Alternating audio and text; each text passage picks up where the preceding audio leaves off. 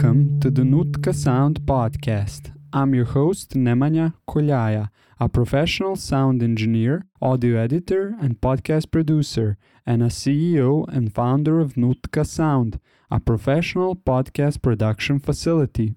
Today we're talking about DAWs.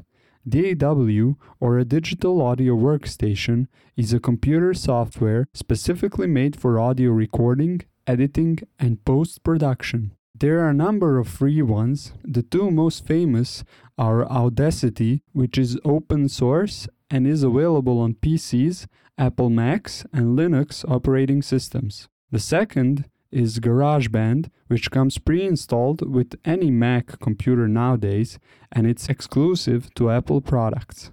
There are a lot of commercial options out there. Ones that are worth looking into when it comes to podcast editing are Adobe Audition, Avid's Pro Tools, Steinberg Cubase, and Reaper. I use Pro Tools because I like its interface and it suits my workflow. In truth, it doesn't really matter which one you choose, and you can do the same thing in every one of these programs. Either way, if you're recording podcasts, you're just going to be recording into the software and then sending the audio to your editor. Or you're going to edit the episodes by yourself. So let's say you've just plugged in your microphone into your audio interface and you've opened your DAW. The first thing you do is you create a channel or a track onto which you will record your audio. Each recording source should have its own separate track, and this is known as multi-track recording.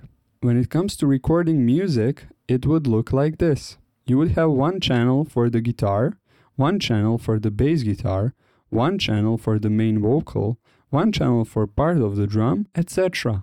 So if you're recording locally with a guest, make sure that there are two channels, one that's recording your microphone and one that's recording your guests. Now, there are two main types of audio channels, mono and stereo, or monophonic and stereophonic. Mono means there's only one source, and stereo is comprised of two channels being panned fully left and right. Panning is spatial distribution of signal across the two channels. So you would be using a mono channel if you're recording one source, for example your voice. Stereo is used when you're recording one source but with two microphones at the same time, for example the grand piano. So when you create a mono channel for your voice, you want to start recording. But before you do that, you will have to arm the track or make it record ready. That means activating the red recording button that usually every DAW has on each channel. If you're not recording and want to hear what the microphone sounds like, all you have to do is enable input monitoring. It's usually represented as a green button with the letter I, but beware of the feedback. If the microphone is facing the speakers and your speakers are on, when you turn on input monitoring, the microphone signal is going to be played back and it's going to be perpetually picked up by the microphone and then played back again in a loop. And it can break your speakers and your ears. Trust me, it's not pleasant. It's the sound engineer's worst nightmare. Another two things you usually have on a channel in a DAW are the two buttons, one labeled S and one labeled M. S stands for solo. Who are your people? I don't have people. And you can solo the track in order to hear it only by itself when there's more channels playing at the same time. M stands for mute, and it mutes the channel. Another thing that each channel has, aside from a volume fader that controls the volume amount of a track, is a meter. In a DAW and in digital audio generally, the signal is measured in dBFS, or decibel full scale. The meter next to the channel represents exactly that. In the next episode, we're going to cover what's the ideal signal level when recording audio for your podcast. The important thing to mention is that the meter is represented with three colors, green, yellow, and red, in regards to the amount of signal that's present in the channel. Green and yellow are okay, but the red color represents overload, distortion, or clipping, whichever term you like to use. In this specific case, it represents digital clipping, and it is of utmost importance you try and avoid getting to that red section when recording your audio. If your meter is going into the red, it means you have to turn down the signal. You should always try to do that on the source, so turn down the gain knob or even pull back the microphone from the sound source. If that's still not helping, you can use the pad switch on the interface or a mixer to attenuate the signal electronically. These are some basic functions of a DAW.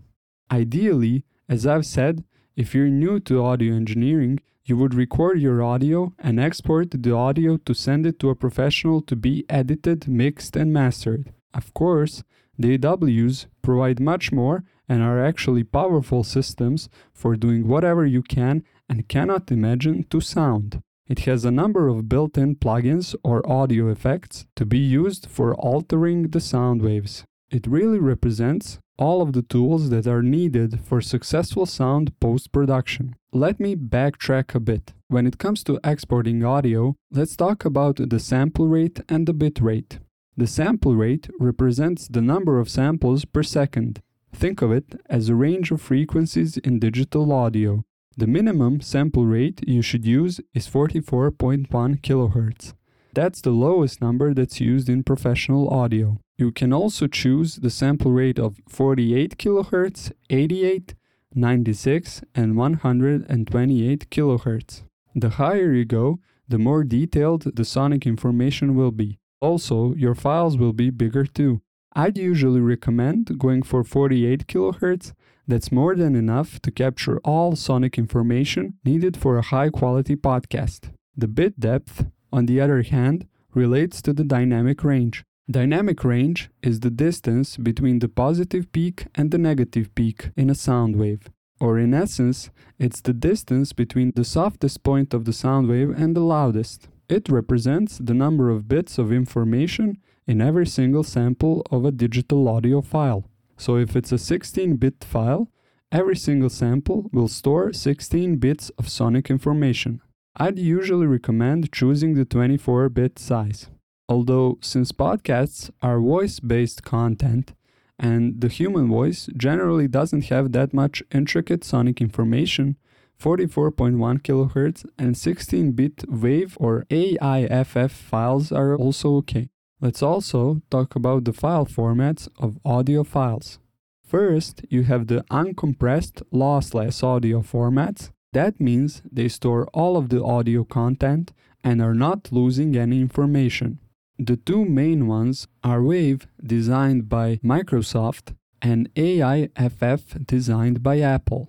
The next thing you have is the compressed lossless format, such as FLAC or FLAC, which stores all of the frequency information, but it's somewhat compressed, which means you're losing some of the dynamic range.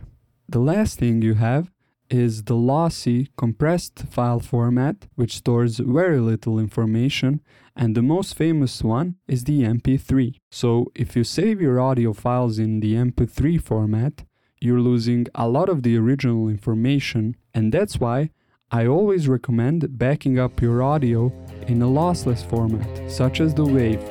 That's it. Thank you for listening. Make sure you share the podcast with your friends and click that subscribe button so you never miss an episode. If you have any questions for us or suggestions about a topic we can cover related to the podcasting industry, leave a comment below or send us an email at info@nutkasound.online. Also, make sure to check out our website, podcastproducer.org. Tune in to our next episode where we cover recording tips. Peace out.